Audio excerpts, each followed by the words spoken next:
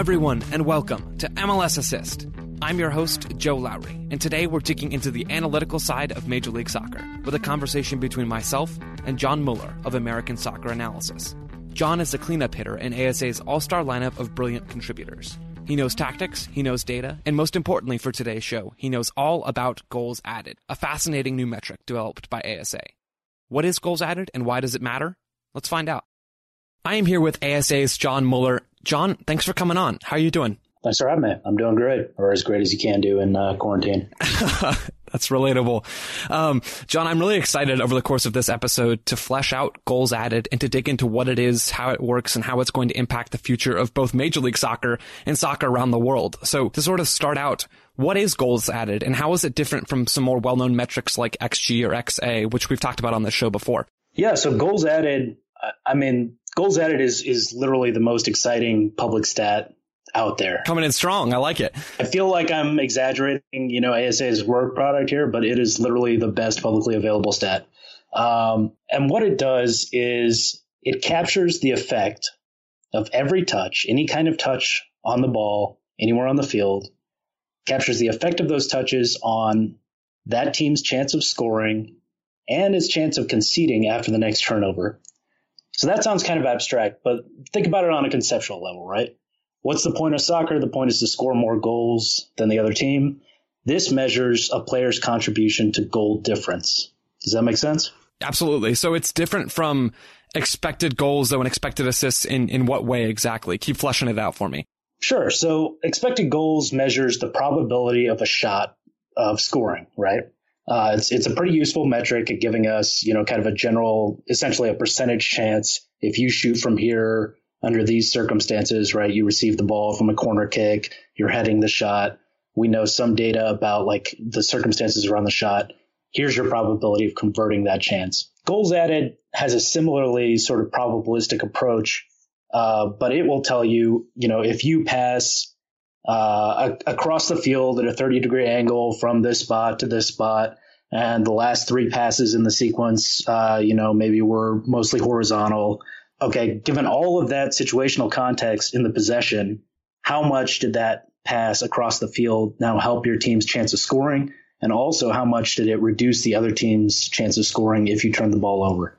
Now that we have an idea of what goals added is at sort of a conceptual level, John, why is this important? Why is assigning a positive or a negative value to each on-field action? Because that's essentially what this metric is doing. Why is assigning those values important to soccer? Well, so the most important reason I think that it's important is that it tells us what matters. So previously, essentially what we could do was we could count things that happen on the field, right? I could tell you how many passes a player had. I could tell you his pass completion percentage. I could also tell you how many tackles he had and maybe his tackle percentage. I could tell you his headers. I could tell you, how many passes he intercepted. I could count up all those individual events.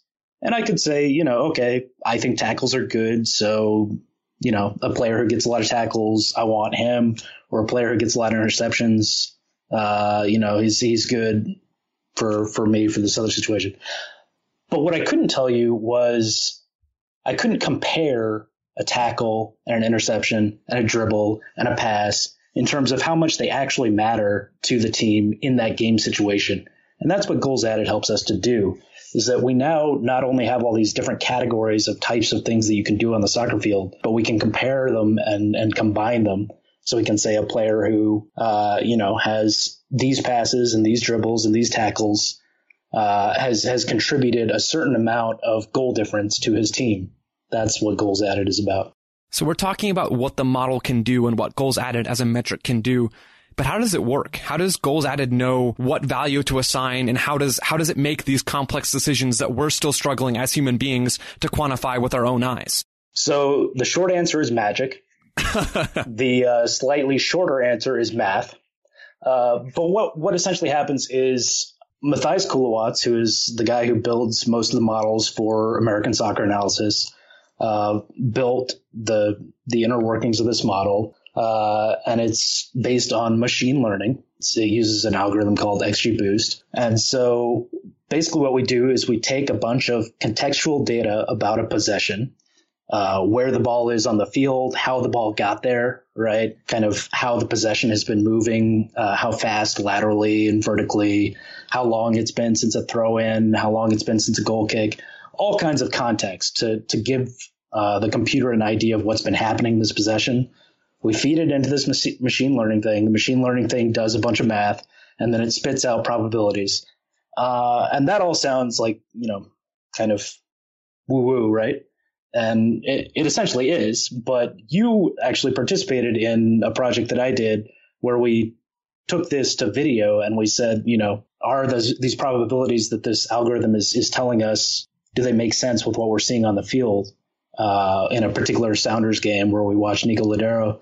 And I think that what we saw there was that actually the probabilities that the algorithm tells us do sort of correspond to what we see on the field. And that was pretty exciting.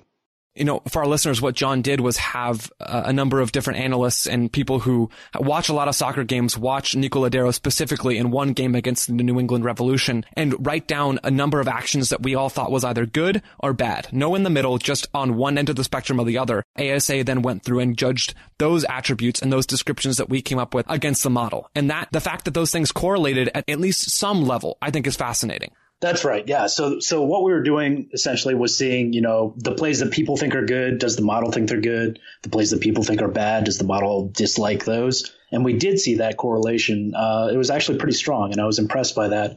But then we went even deeper and we drilled down on individual plays, and we tried to understand what it was that the model liked about certain plays, and were the factors that were influencing the algorithm in certain situations, did those sort of correspond to what our analysts saw on the field and what we liked about Seattle's situation, on that play?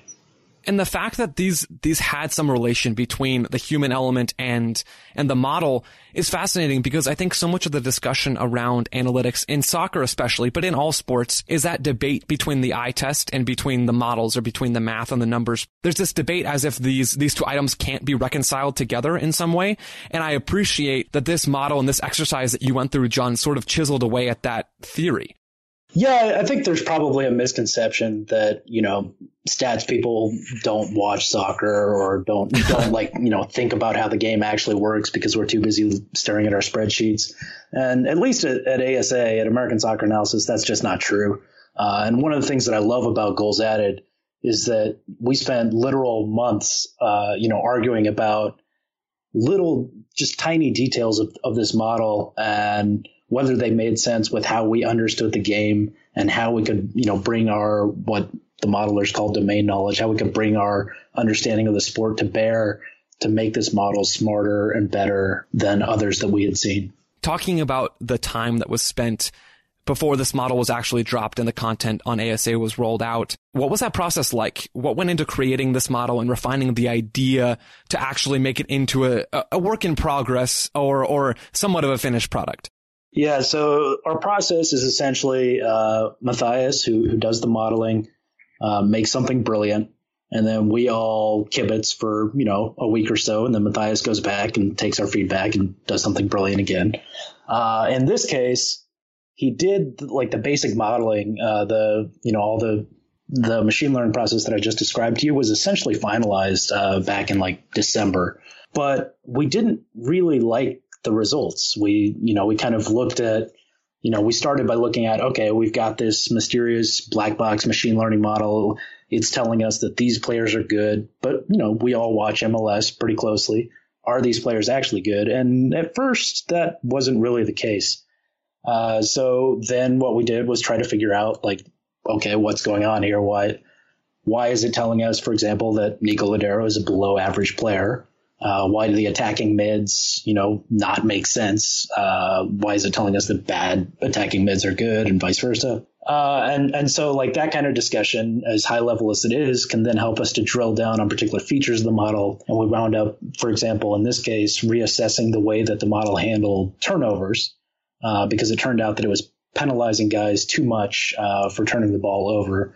And that was hurting high volume players like Lodeiro or Maxi Morales or Alejandro Pozuelo. And when we changed the way that the model handled turnovers, it gave us player rankings that made more sense. And so kind of that consistent quality check and checking what the math is doing against our understanding the game is how we sort of got to a better final product. Or I shouldn't even say final product. I should say, this version, because we're already looking ahead at how we can make this thing better. And we'll get to that a little bit later on, but I want to focus on something that you said there just a second ago with turnovers. How do you weigh the risk reward assessment that's sort of an inherent part of soccer, right? Because I might try to play a through ball in behind the back line, which would be a much more difficult pass to complete and therefore has a higher likelihood of being cut out and acting as a turnover. I might attempt that pass that has a really high reward value, but also high risk versus a pass that's like 4 yards over to another defender standing right next to me. How do you decide, or how did you guys decide on what value to give to those things and how to decide what plays are worth the risk and which ones aren't? Yeah, so I've been talking about this in terms of like the team's decisions behind the model, but we really don't want this to be discretionary, right? We want this to be mathematical, and the model does as much as possible. That is, the machine learning algorithm tells us what situation is worth how much. What we do is look at what the model is telling us and say, does this make sense? And if not, why not? So in the case of turnovers, you sort of have this. Here's where kind of discretion is brought to bear on this math. Like I said, the model looks at two possessions, right? It looks at the chance of scoring for the team that's on the ball. It also looks at the team that's on the ball, what chance they have of conceding if they turn the ball over. If team A gives the ball back to team B, how likely is team B to score on the next possession? But when you have a two possession metric like that, right, and you have a turnover, then what we wound up doing was looking across three possessions. So you've got your first possession, you got your second possession after the turnover, but then you've also got a third possession after that. Man, this is going to get really abstruse. I'm sorry. Back to our through ball example. When I attempt a through ball, I know that I'm probably more likely than not to turn the ball over, right? Especially if I'm in the final third. And so a metric that only looks at, did I increase my team's chance of scoring and reduce the other team's chance of conceding by attempting this through ball that's probably not going to come off, is going to say most of the time that no, and I'm an idiot for trying to do it because I've reduced my team's chance of scoring on that possession to 0. And I've probably increased the other team's chance of scoring now on the possession that they're now starting. So if we're just looking at those first two possessions, that's not going to work. It's going to say, you screwed up by attempting this through ball, but that's not true.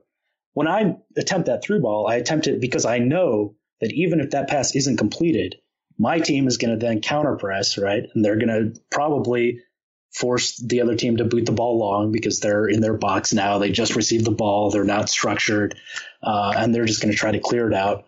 My team's probably going to recover the ball in the attacking half, and then they're going to attack again. So that's actually a good situation for my team across three possessions. And I know that when I attempt the through ball, and that's why I do it. So when we fixed turnovers, like I was talking about earlier, what we did was take it from that 2 possession window and stretch it across 3 possessions to include what's going to happen in the possession after that, so that we more accurately reflect how players think about risk reward when they're attempting that through ball.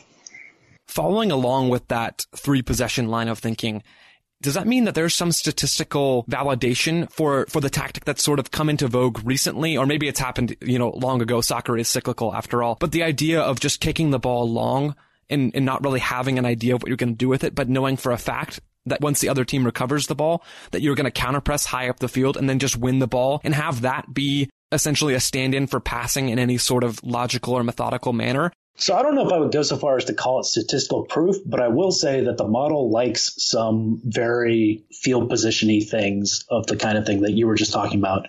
And in MLS, we have a very clear example of a team that plays this way.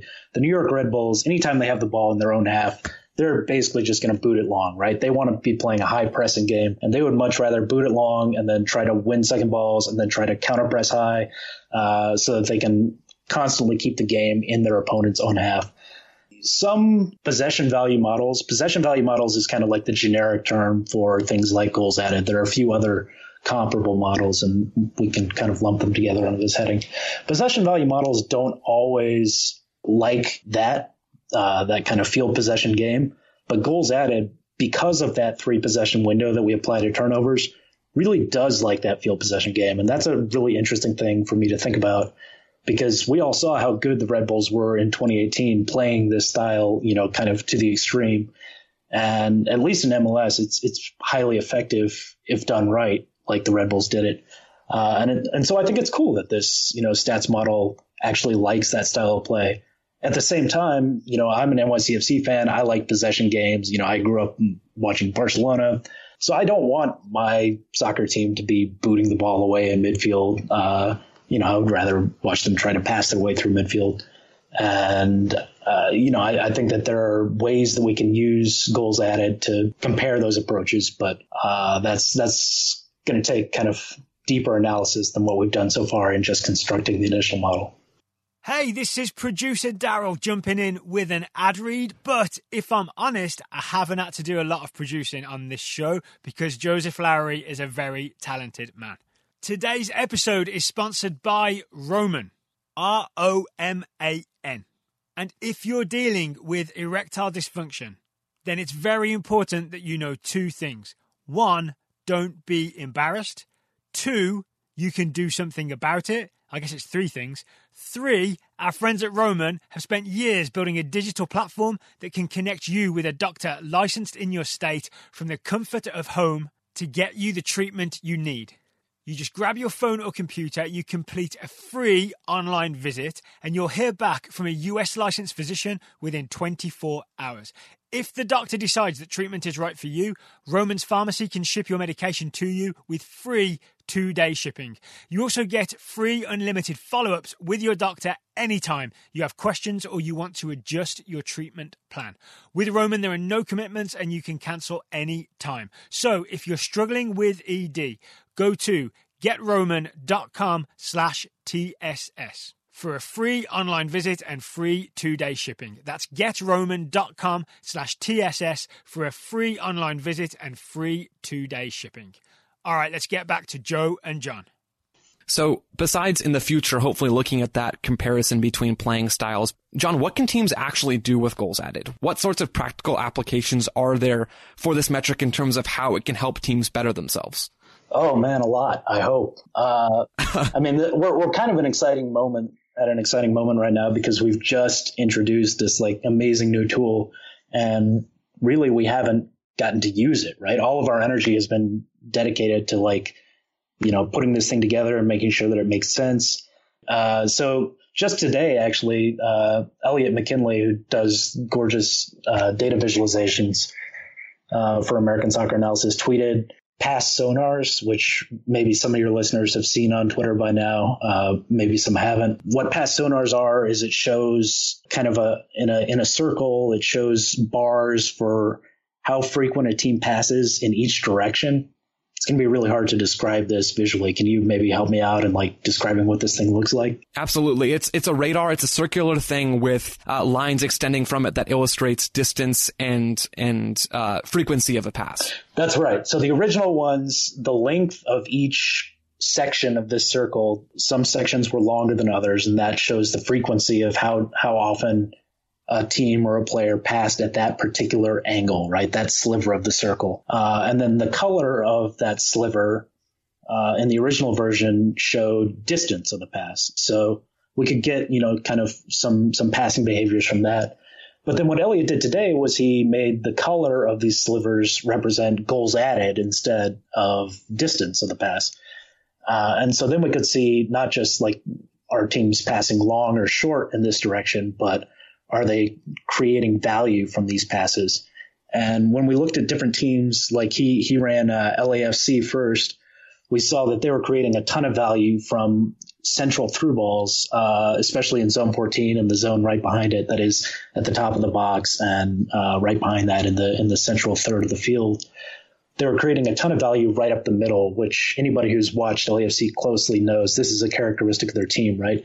They play the ball wide, then they square it into zone 14, and then they look for that immediate through ball.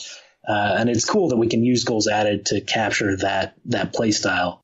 So there's some value then in terms of opposition scouting, right? Maybe a team could look at that illustration from Elliot and say, okay, this is clearly what LAFC does. This is what they like to do. How are we going to adapt and stop it? Is there some value in that sense? Yeah. So analytics does a couple things for soccer teams. And one of the things that you can use it for is prepping for the opposition. If I were using goals added as part of my opposition prep, I would probably do something like what I just described, where, I take a standard viz, a standard visualization, throw some goals added into it, see where teams are creating value. And when I notice that, my opponent, in this case, LAFC, has these particular distinctive characteristics, then I go to video and I try to capture situations. So like right after Elliot ran this viz, I went to Wyscout. I watched, 10 minutes LAFC against Philadelphia, their last game before quarantine. And I pulled like a dozen examples of this exact pattern that I'm just describing from the video that I knew to look for because we had used the stats in the first place. So that's an example of how a club might use this kind of thing in opposition prep. But I think probably the more common way that analytics teams or analytics, adds value for clubs is in scouting. And that may be where goals added is the most useful. Okay, so why don't you elaborate a little bit more on that? How does this metric help scouting and help make it more efficient? Yeah, so because goals added captures every touch anywhere on the field, and because it measures every touch in a standard goal unit, we can essentially tell you how much a player is contributing on the ball for everything that they do, right? And then we can compare a player to every other player at his position and tell you, is he making more of a difference for his team on the ball than, other midfielders or other wingers? And the lists that we've gotten back from, just simply doing that, right? Normalizing goals added by position and pumping out top 10 lists of wingers, top 10 lists of midfielders. That kind of thing is sort of your first order screen, your filter for scouting. I would then, if I were doing this in some league that I've never watched, I'm an MLS team that has, data for the Paraguayan league, but I need to know who's good there. And I can't send a bunch of scouts, down to watch a bunch of Paraguayan league games. So, but I can use goals added to measure every touch that every player has done in Paraguay in the last 3 years, and I can tell you who the top 10 midfielders are. I can also use goals added to tell you what their best games are and what their worst games are. And then I can give my scout a video monitor, and, within half an hour, they've watched clips from the best games and the worst games, and they can tell you more about what makes this player good and what makes this player, what this player's areas to grow are.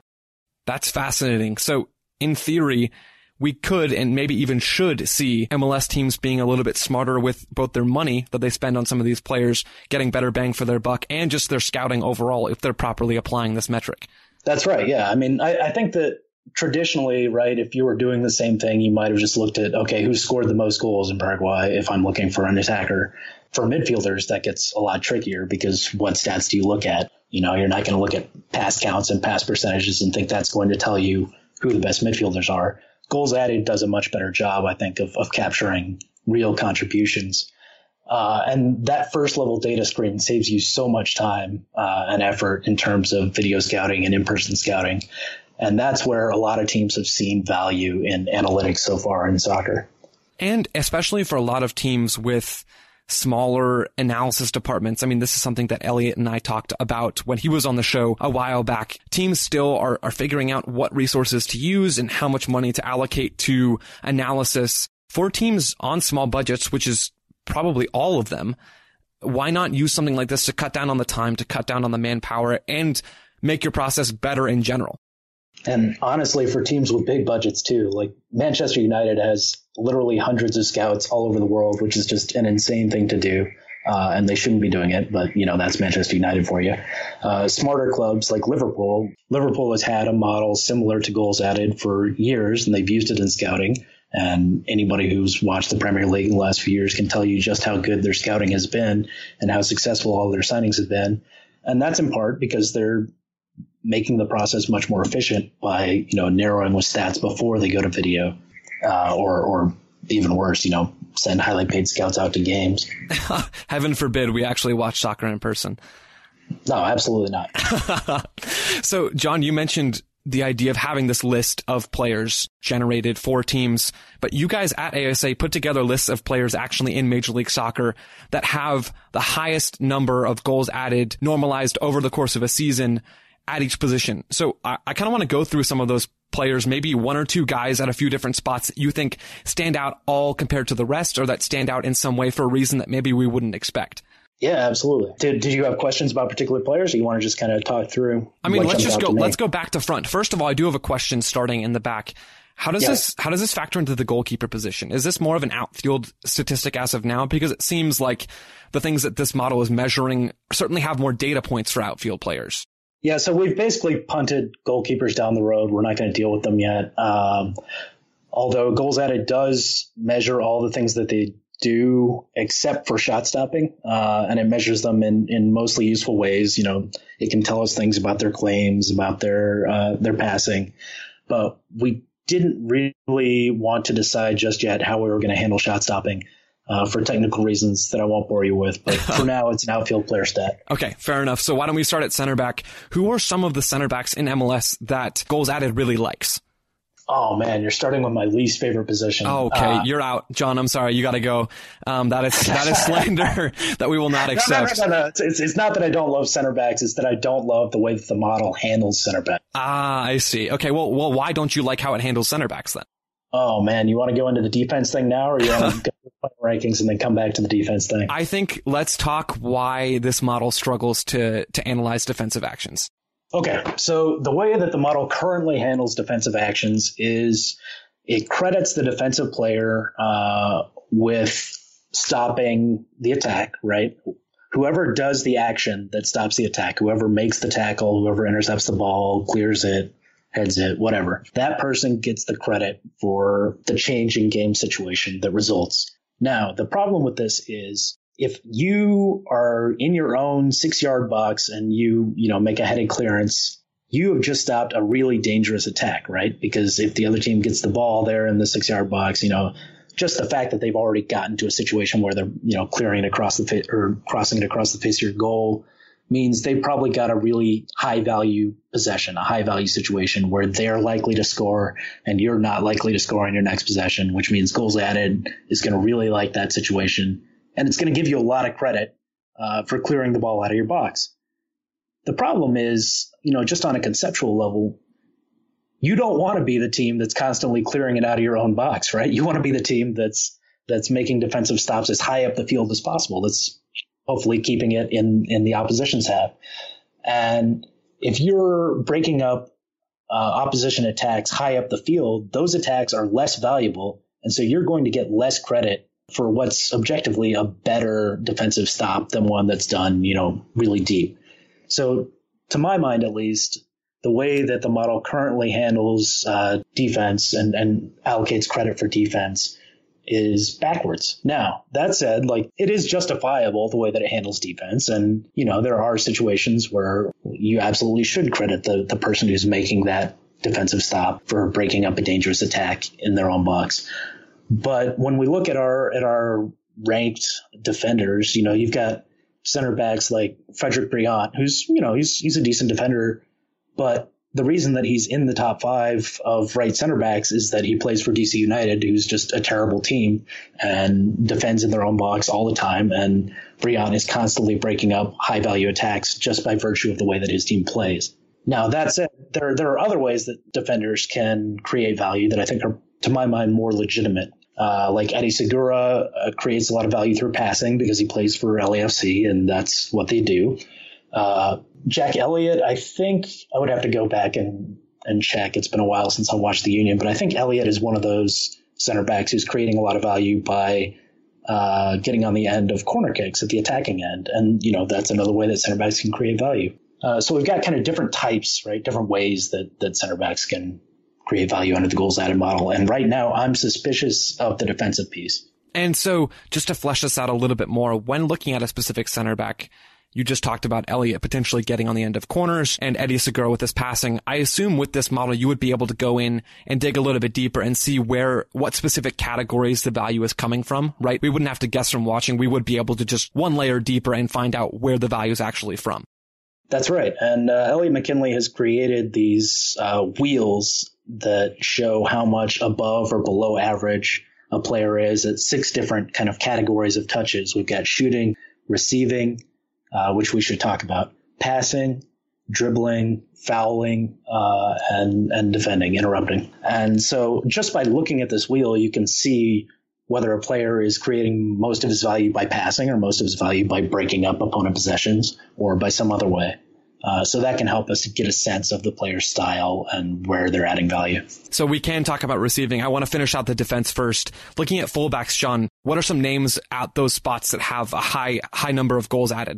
Well, I guess we should start with Anton Tinnerholm because he plays for NYCFC, and naturally that makes him the best. Right. No, he really is the highest above average fullback in the league last season in 2019. And I think that part of that is because he was playing as a wingback for at least half the year in the sort of 3-4-3, 3-4-2-1 system that Dome implemented partway through the year, which allowed him to get upfield a little bit more and get into the box a little bit more. And that's where, if you're good, you can really stand out from your peers because you can turn kind of a pretty high value situation into a really high value situation really fast if you're working on the attacking end. And so Ronald Matarrita on the other side for NYCFC also pops up in the top 5 left side fullbacks. But then you've got Ryan Hollingshead for FC Dallas, another good passing fullback. This is all off the top of my head, by the way. I haven't pulled up the viz, so feel free to remind me if there are any names that you want to talk about here. Color me impressed. I'm impressed that you've made it this far without actually looking at it. So let's see. I think Romain Metanier for Minnesota is on there. He's a guy who really pops for progressive passing. He's an aggressive passer, and that's, one way to help your team. I'm trying to think if we have any kind of more defensive fullbacks who stood out. I think, to my mind, most of the fullbacks on that list are ones that typically attack higher up the field, which speaks to your take about the defensive struggles that this model sometimes has difficulty capturing. Yeah, I think that's definitely a factor. I'm a little leery of using kind of overall goals added values for defenders for exactly that reason. I do think that, we can look at passer rankings for fullbacks, and those are totally legitimate. We can look at, how they're creating value by receiving and shooting and dribbling players. Like, all those things are fine. I'm not sure about the interrupting piece right now. Fair enough. Hey, this is Daryl jumping in to let you know that today's show is sponsored by Sunday Scaries. Sunday Scaries are specially formulated CBD gummies with vitamins D3 and B12. They're super consumable and easy to take on the go. These specially formulated CBD products can help you in all sorts of ways. They can help you relax. They can help you stay composed. They can help you concentrate on what matters. As I understand it, Sunday Scaries refers to late Sunday night and you're getting a bit tense because you're going to work on Monday morning. But I'm pretty sure you can take Sunday Scaries any day of the week. Sunday Scaries also recently launched Cabin Scaries to promote social distancing and responsible isolation. A portion of sales will be donated to BEAP, BEEP, the Bartender Emergency Assistance Program, to help displaced hospitality workers. Get 25% off your first order with the code SOCCER at sundayscaries.com. That's 25% off your first order at sundayscaries.com and enter the code SOCCER where it asks for a coupon on the checkout page. Find out what product might be best for you. So go to sundayscaries.com and use code SOCCER. Okay, I'll return you to Joe and John talking about goals added. And here's my prediction. I'll bet you that Joe is about to ask John which midfielders perform well in the goals added metric. Just my guess. Okay, moving up a little higher in midfield.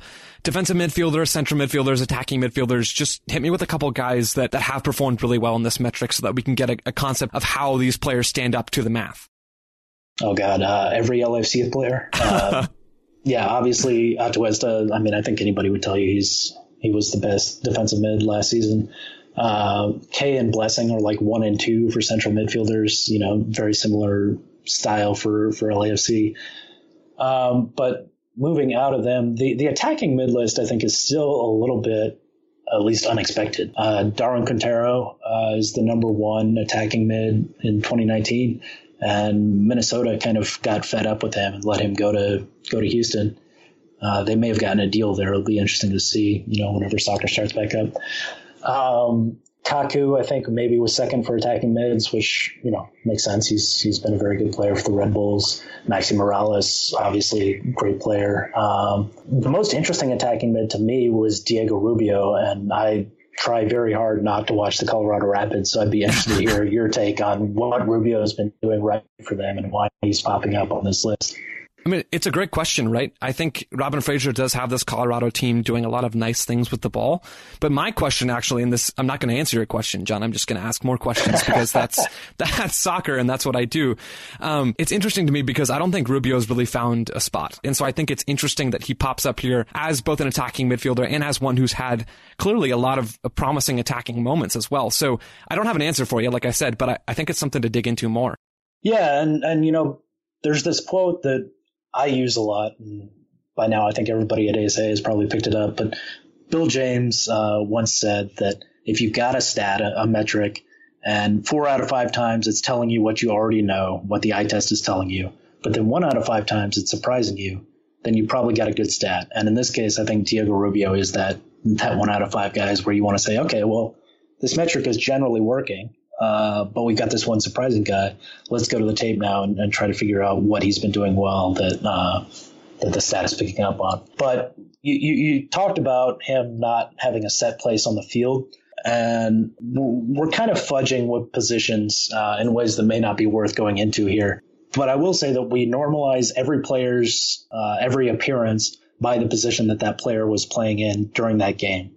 So even if Rubio wasn't an attacking mid in every Rapids game, he's normalized against forwards when he plays as a forward and against midfielders when he plays as a midfielder. So we don't have that problem.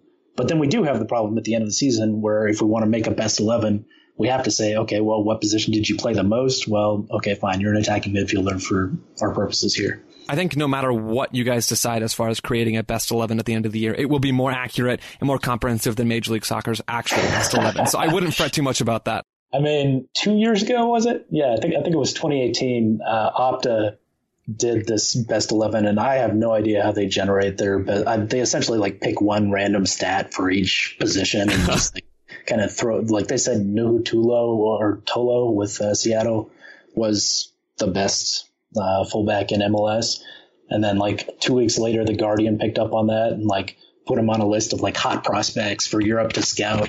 And said, he was worth $5 or $10 million or some absurd amount of money. And, then of course he was playing for Tacoma Defiance the next season.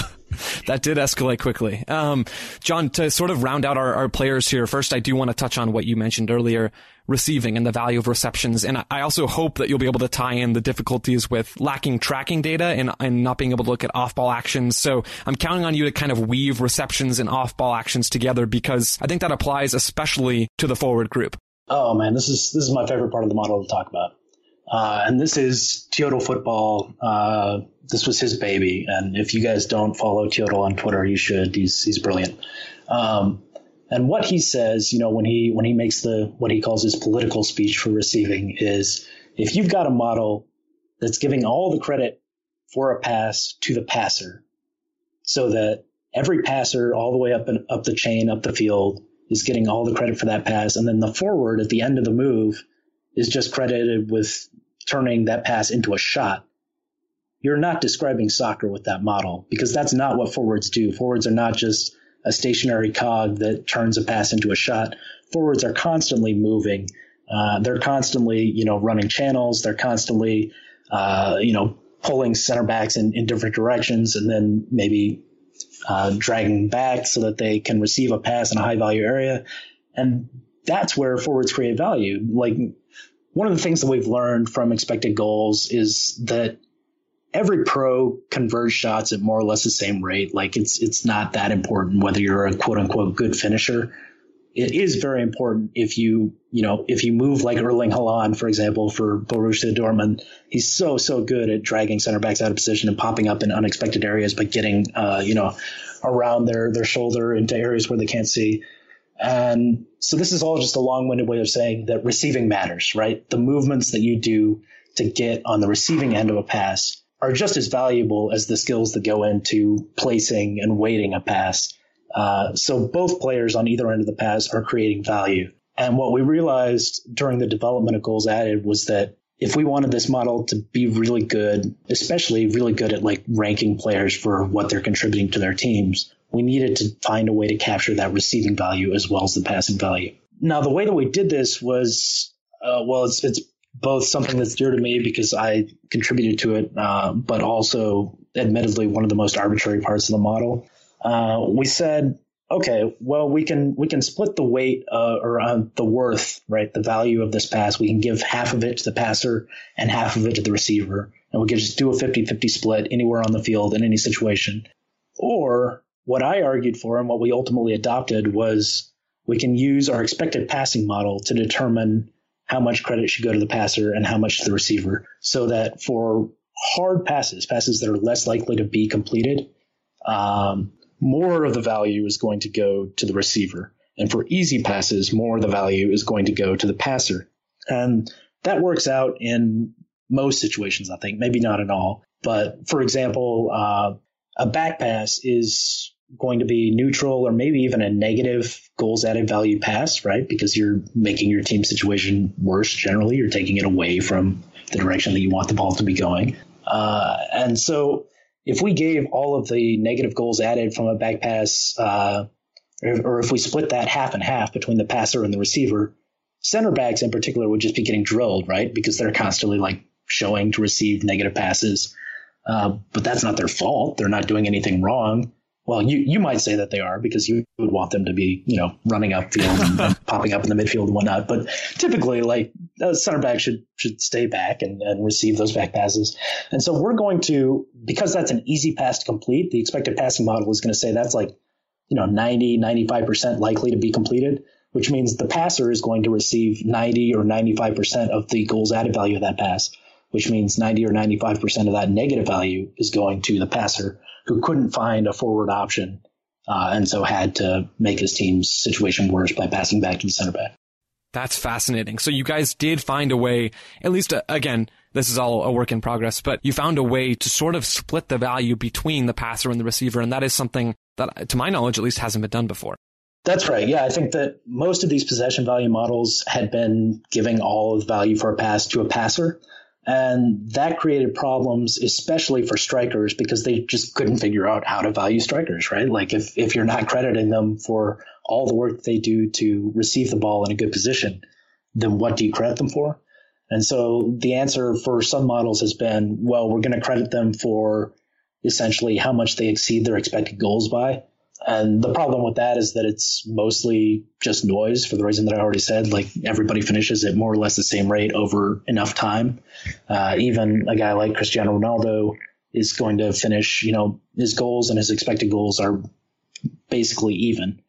And so in seasons where he happened to exceed his expected goals, the model might tell you, hey, Cristiano Ronaldo is a really good striker. And then in seasons where he, scored slightly fewer goals than he had expected goals, it's going to tell you he's a terrible player. And sure enough, that's what happened with one of these comparable models. And we saw British tabloids looking at the results of this model and saying, well, Lionel Messi is twice as good a player as Cristiano Ronaldo, scientists claim, which is, well, maybe he is, but that's not why. And so showing that Ronaldo was adding value by receiving balls in the box helps to produce more realistic numbers, I should say, where Messi and Ronaldo are kind of neck and neck in their primes. Even though they're very different styles of player, we're crediting Messi, with his passing and receiving. We're crediting Ronaldo with his receiving and his dribbling. And they're both creating comparable value for their teams. And like Elliot talked about when he was on the show, I think our understanding of forwards and of all players really will develop as tracking data becomes more publicly available. But at least having this addition of reception into the model, I think is really helpful. And it does give us a better, more complete picture of who the better forwards are in Major League Soccer and around the world. So John, to sort of close us out, hit us with a couple names that are on sort of the top of the wings and of the forward list for the goals added. Yeah, so let's see. Obviously, Carlos Vela and Zlatan Ibrahimovic were the best players in MLS last season, and sure enough, they're the best players by goals added as well. I like that because, Zlatan is a player who created a ton of value with his receiving in every phase of the game for the Galaxy. Like, their plan was always just pass the ball to Zlatan wherever you are. And so a model that scores receiving properly is going to capture that, and ours did. Vela obviously is passing and receiving. They're the best analogs we have in MLS to prime Messi and Ronaldo. They're different styles of player, but who were both creating comparable, extremely high values for their team. And then on the other side, we had Sebastian Blanco was the highest value left winger in the league last season. And that was kind of a fun one because there aren't a ton of conventional stats that are going to show you, hey, he's actually an incredibly valuable player, possibly even more important to the Timbers than Diego Valeri was last season, which I don't know. I'm probably going to get hate mail from Portland fans now. But the reason that he is so valuable is that he was helping, I think, and I don't watch a ton of Timbers games, so correct me if I'm wrong here, but he was helping them in transition a lot. He was helping with progressive passes that moved the ball upfield quickly. He was showing in situations where he could turn kind of a low-value possession, a low-value situation in Portland's half into a high-value attacking situation very quickly. And so I like that Goals Added captures that about him, even if he's not scoring a ton of goals. John, I think we accomplished what we set out to do. I think we fleshed out Goals Added. We've talked about what it is, how it works, and how it's going to impact the future of MLS. Thanks so much for joining me. I learned a lot, and I'm confident that our listeners will learn a lot too. Thanks for having me.